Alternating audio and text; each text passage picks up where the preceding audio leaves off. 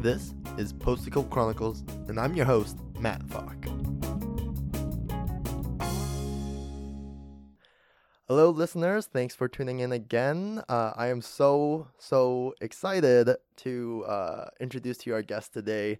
On our show, we've interviewed CEOs, politicians, actors, leaders, innovators, anyone who has accomplished, or all of our guests have accomplished so much and done so much good in communities, but today's a little bit different. Usually I'm pretty good at keeping my cool, but I think today I'm like freaking out a little bit. We have a pretty phenomenal guest today. Our guest today is Dr. George Elliott Clarke. Thank you for coming in. Thank you, Matthew. Yeah. For those who do not know of our guest today, he is one of the most prolific Canadian poets and playwrights. He is most known for his chronicles and explorations of the history of Black Canadian communities of Nova Scotia and New Brunswick. As well, he coined the term Africadia, and among his many accomplishments, he was the 7th Canadian Parliamentary Poet Laureate.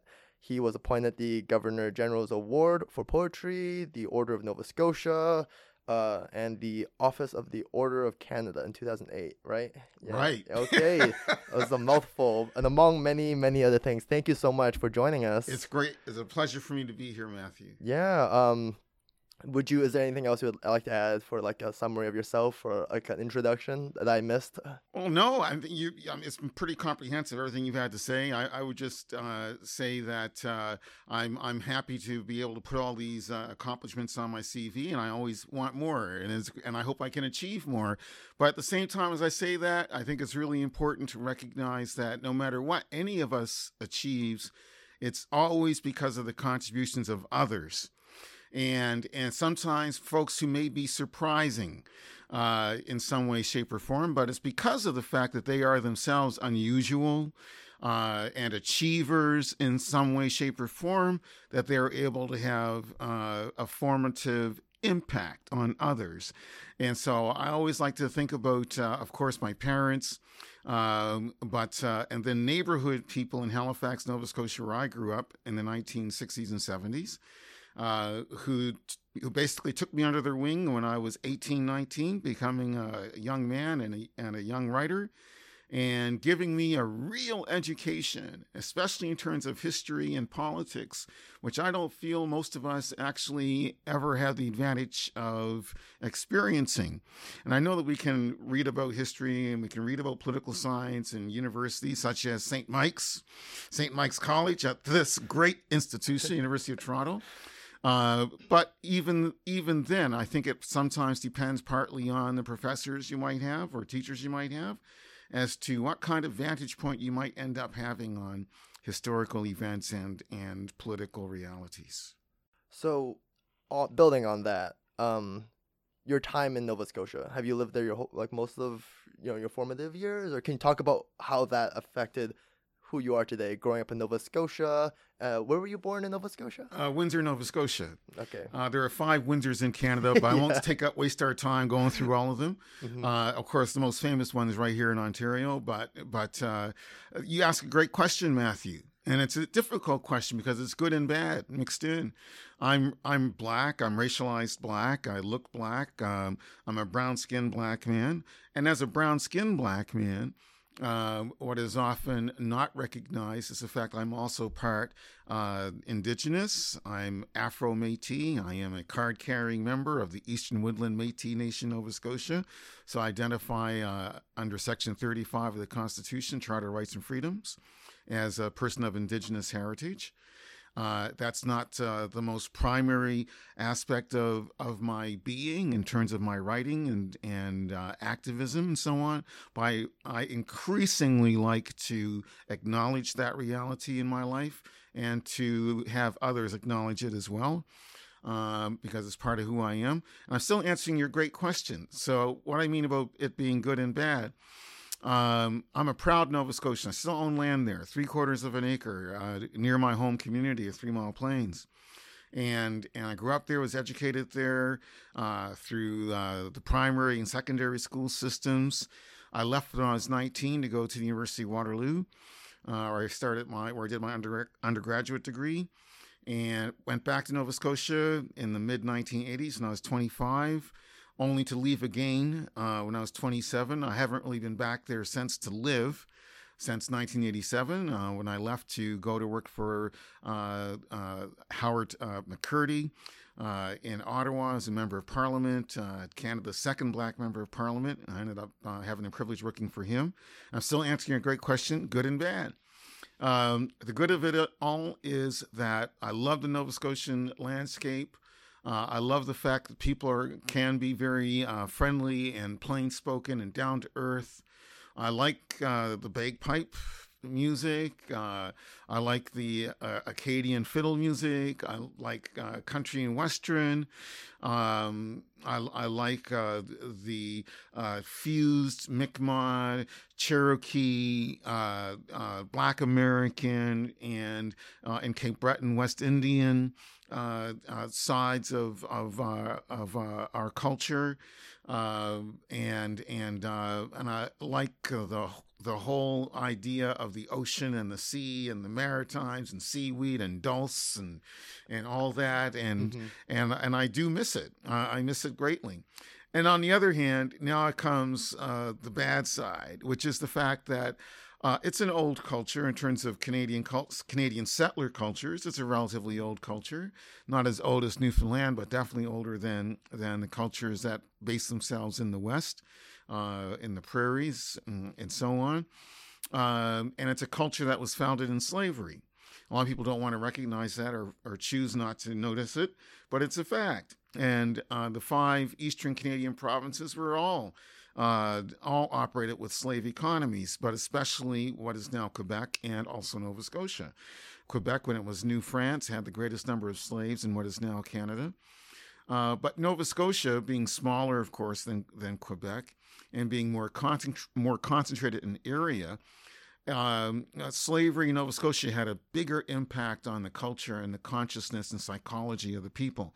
That's partly because of the fact that the slaveholders came in to Nova Scotia primarily in 1760, bringing slaves with them, African American slaves from the U.S. South as well as from New England. Before the American Revolution, most of the colonies, British colonies, were slaveholding, and so that included states that are now New England states. Many of them were also slaveholding, including Massachusetts and New York State, for that matter. So the American settlers who came, Yankee settlers, not yet American because the country had not yet been born, but in any event, they had the ideals of America and they had the attitudes of America when they settled in Nova Scotia in 1760, and that included pro-slavery, that included anti-Black racism, anti-Indigenous racism, anti-Francophone racism, anti-Catholic racism, and so on and so forth. And all of these isms became the ground, the base for what later developed into Nova Scotian culture, where astonishingly, it's Scottishness that is really celebrated in terms of especially tourism. The land of the Gaels, Gaelic is spoken in Nova Scotia. The largest concentration of Gaelic speakers outside of Scotland, Nova Scotia. I did not know that. Yeah. But this is all part of the Nova Scotian tourism package, tourism experience. And I identify with all that. As again, I like the bagpipes, and Scots have been instrumental in building, our folks of Scottish descent have been instrumental in building up Nova Scotian culture and so on, and it deserves to be celebrated. But because we celebrate that culture so much, we downplay the fact that Nova Scotia really is an American colony. It was really, in a sense, founded, in terms of settler culture, founded by Americans, not by Scots, but by Americans.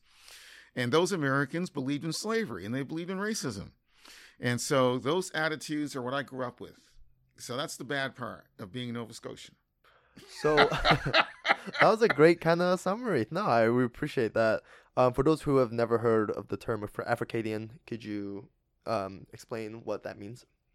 Well, I developed this term almost 30 years ago to try to distinguish uh, the historical African Nova Scotian community, which again dates back to as far as 1760. And if you want to claim Matthew DaCosta, who arrived in Canada in 1605, who became the first Black that we know of in recorded history to be in what is now Canada, then the roots of African Nova Scotia go back to 1605.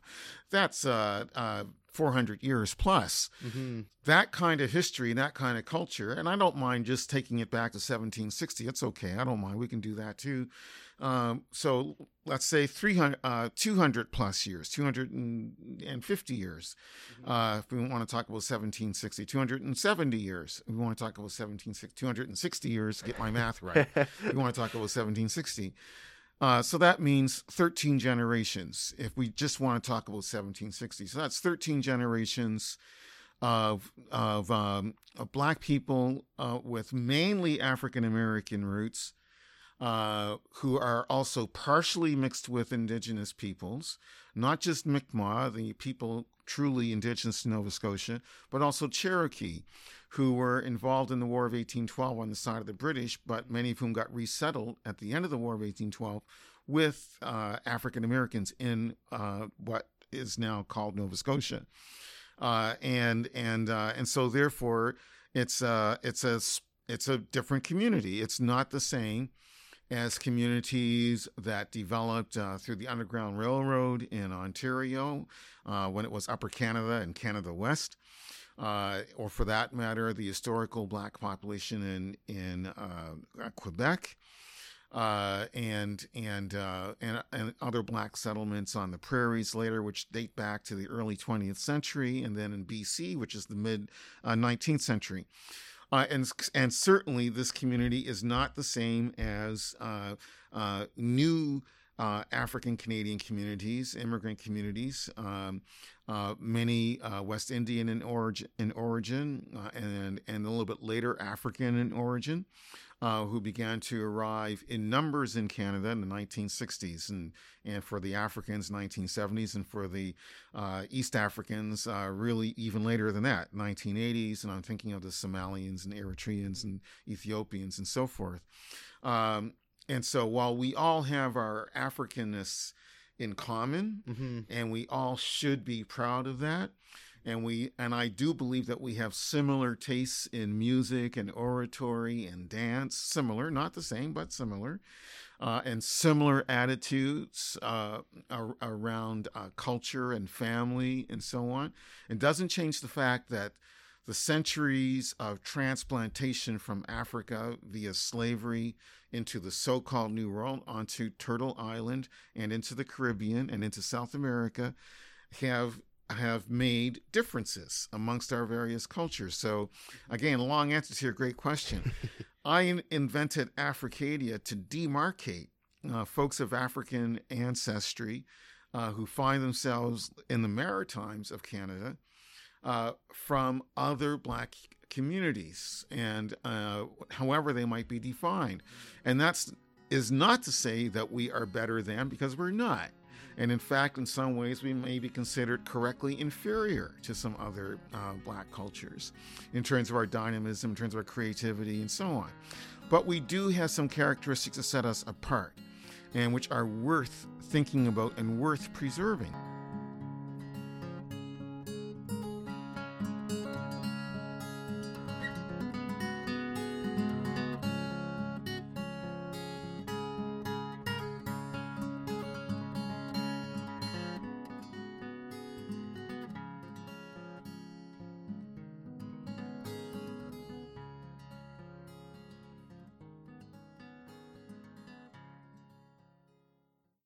Primarily, the first characteristic that has to be kept in mind is the fact that we were an isolated North Atlantic Black people or peoples, stranded from the African American whole, certainly pretty much isolated from the Caribbean, And we had to fend for ourselves as an extreme minority in a white supremacist, ex-slaveholding, pro-segregationist, and simply racist environment without any assistance from anybody else in the African diaspora for at least a century and a half, if not 2 centuries. We were on our own. And despite the fact that we were such a small minority, we managed to survive, and we managed to create what I consider to be a vibrant Black culture, with our own forms of music, our own forms of speech, which in fact are studied. African Nova Scotia Vernacular English, or I'll call it Africadian English, is a different form of Black American English for the most part, and still causes me to be stopped at the border, no matter what my passport says, under suspicion that I'm somehow trying to slip into the country or trying to pass as a Canadian, because I apparently don't speak English the way that Canadians are supposed to speak it, which is okay. I just remind everybody it's a Nova Scotian accent, maybe not the Nova Scotian accent you're used to, but it is a Nova Scotian accent, and more indigenous to Canada. I use the word indigenous deliberately than many other accents that people like to think of as being Canadian, when they are in fact British. But in any event, all that to one side.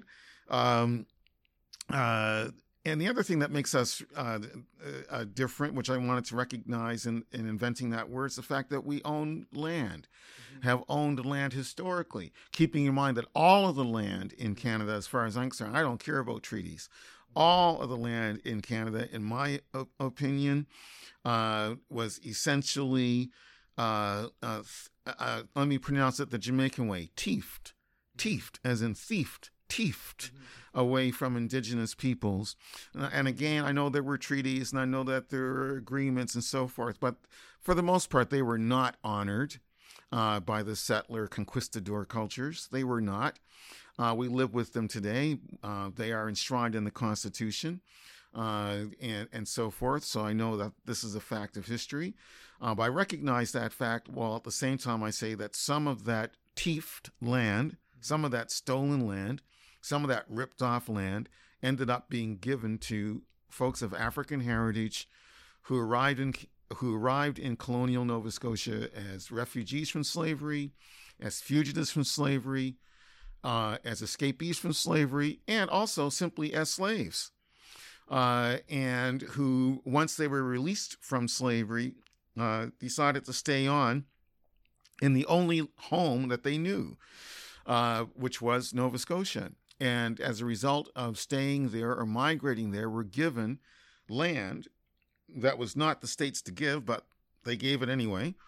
And it was the worst land. I got to make that point. It was the worst land. It was stony land. It was swampy land. That land, that bad land, was given deliberately by colonial government policy to folks of African descent for 2 reasons. The first reason, the major reason, was economic. It was important that Black would-be settlers be given the worst possible land so that they could not become economically self-sufficient and therefore a threat to the white landed gentry, aristocratic, capitalist interests. It was important from the viewpoint of the government of Nova Scotia that if Black people were going to be in Nova Scotia, that they form a lumpen proletariat. I use the Marxian term with relish because that's exactly what the government intended, through segregation, through denying proper access to education, to essentially render African Nova Scotians, Africadians, a tertiary, unskilled, uneducated pool of labor to be used to suppress the wages of white workers and as a threat against white workers and as a way to ensure that they could never be anything more than white people's servants, and carrying out white people's garbage and cleaning up white people's mess, and so forth. Understand that we were an inferior people. And so the land that we were given was deliberately constructed to prevent any kind of economic takeoff. And that was the situation for 200 years. And again, along with the poor access to education, police harassment, the injustice system, all of these factors work together with state supervision and state sponsorship to ensure that we would remain an oppressed minority, easily exploitable for our raw labor skills. But the second reason why we were given, or our ancestors were given, bad land and poor land was to encourage us to leave. Because the government of Nova Scotia did not want former slaves and former slaves, escaped slaves, etc., to remain in Nova Scotia, which they considered to be excuse the expression, a white man's country or white man's colony. But again, if we were going to be there, then we would have to accept our position as second best, third best, and as figures of fun, buffoonery, and for that matter, intimidation, figures of intimidation, that is to say, who deserve to be intimidated and harassed and oppressed. None of this began to change because things have not changed completely. All of this only began to change in the 1960s when we finally had, arriving in Nova Scotia, a generation well enough educated to begin to protest and fight back and answer back and demand more from our own government.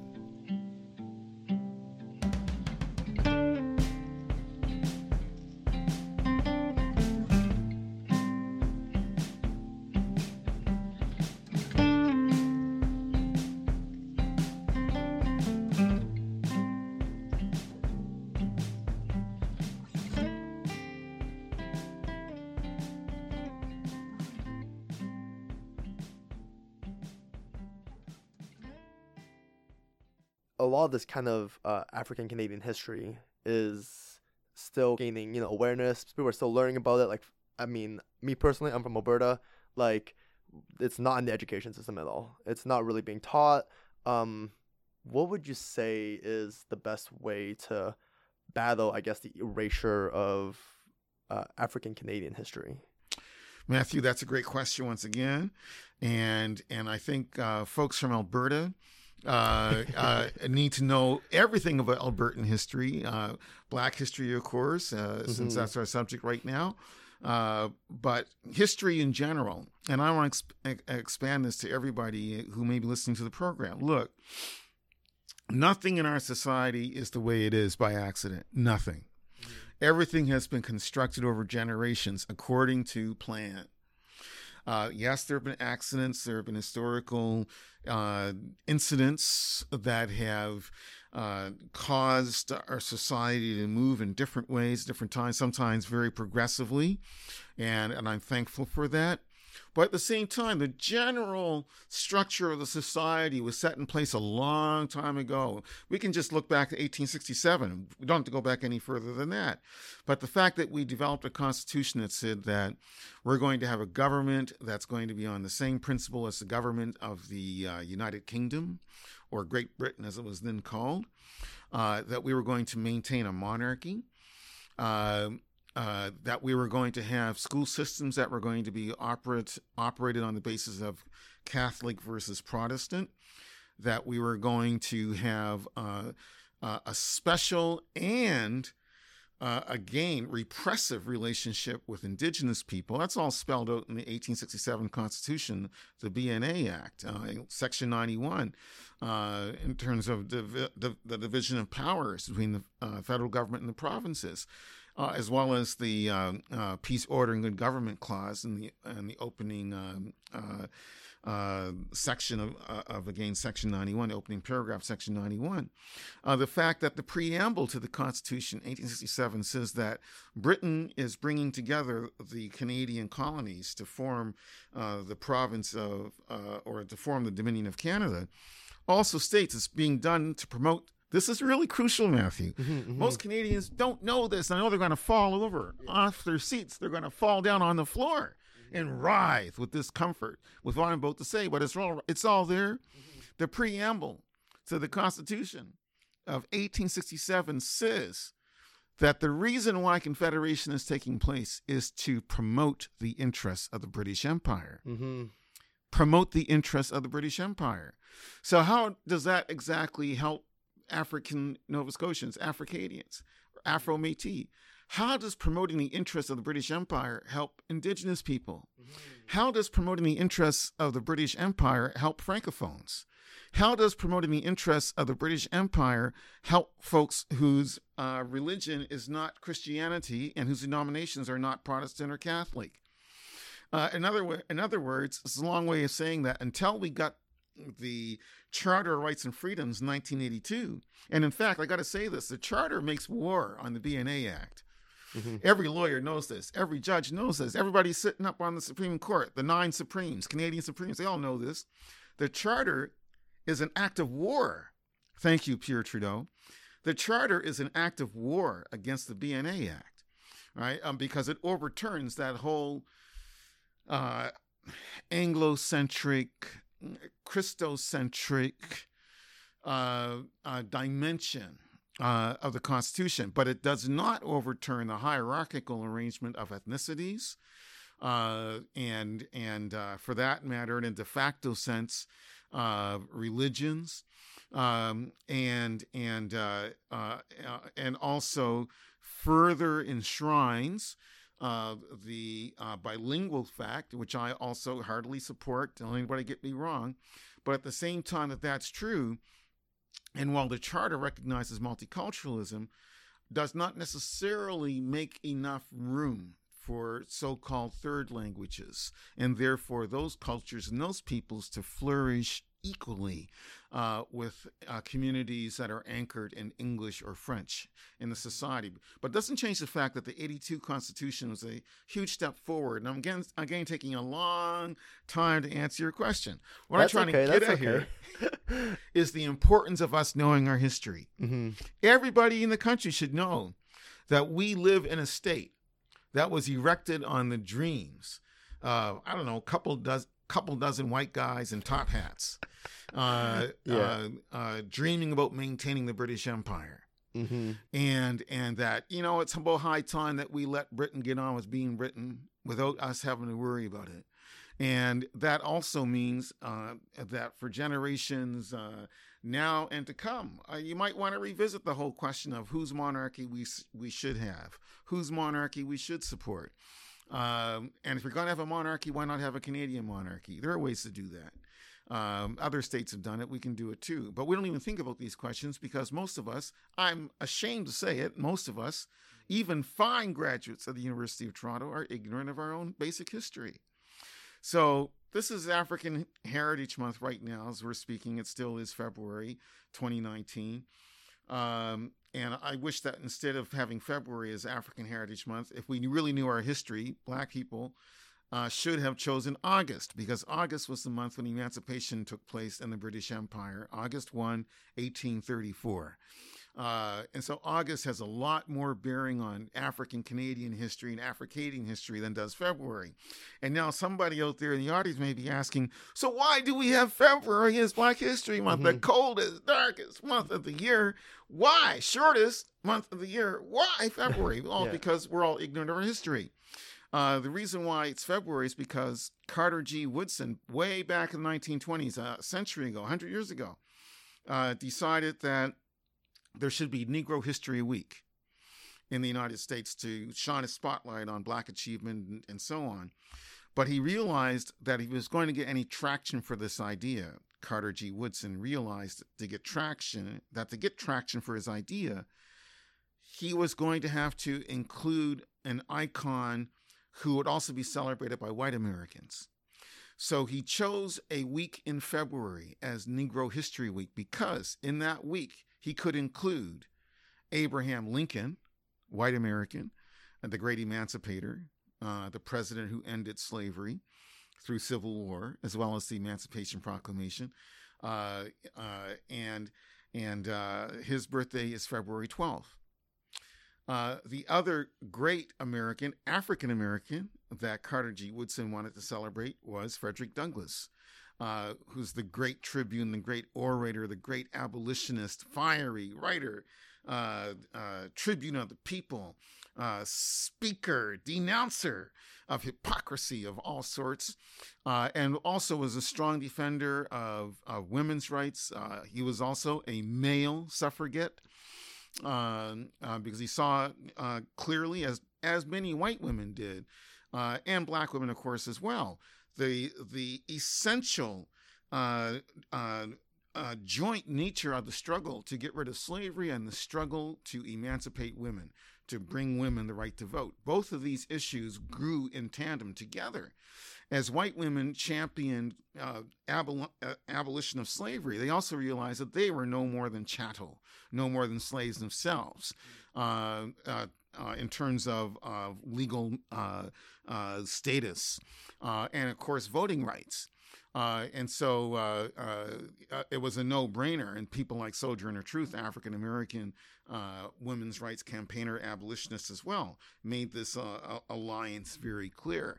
And it's an alliance that should never be forgotten. And in fact, let me just say for the record that the Black Lives Matter movement and the hashtag Me Too movement, along with Idle No More, are movements that should coalesce and combine and join forces moving forward, because all of these various struggles have much in common.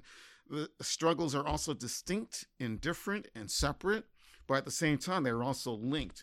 And the more those linkages can be made, the more powerful those movements can become. So coming back to Carter G. Woodson and African Heritage Month being in February, his desire to link the birthdays of Frederick Douglass and Abraham Lincoln meant that he had to choose a week in February, and that eventually evolved into Black History Month being in February in the United States, which then crossed the border into Canada in the 1970s without anybody in Canada choosing to understand exactly why it is that February is now our month for celebrating Black history, when it ought to be August. Mm-hmm. Right. Thank you so much for coming on our show. Through this, I think, short half hour, I've learned a lot already.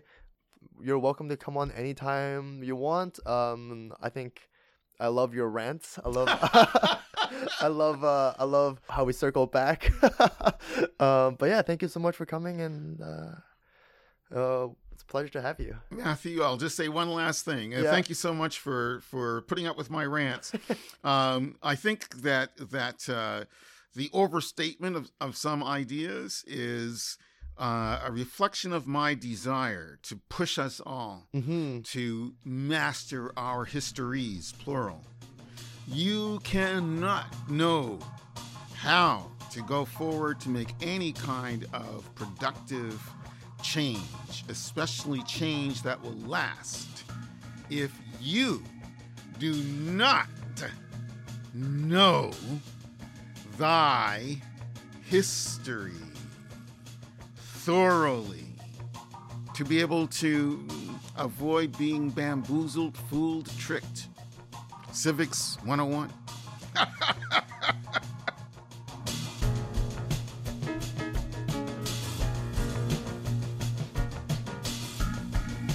Do you ever have any students who, because you teach classes, right? Yes. At U of T, do you ever have any students who like really geek out?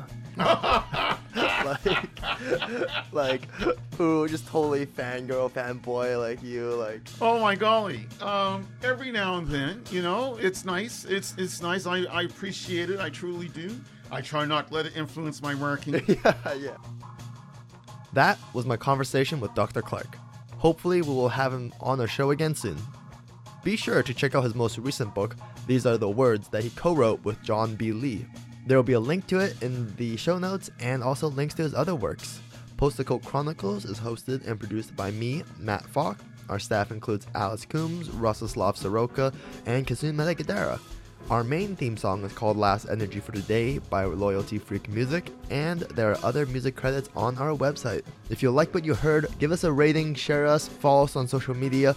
We really appreciate all of the support in any way that you provide, and thank you so much for listening. We will see you soon.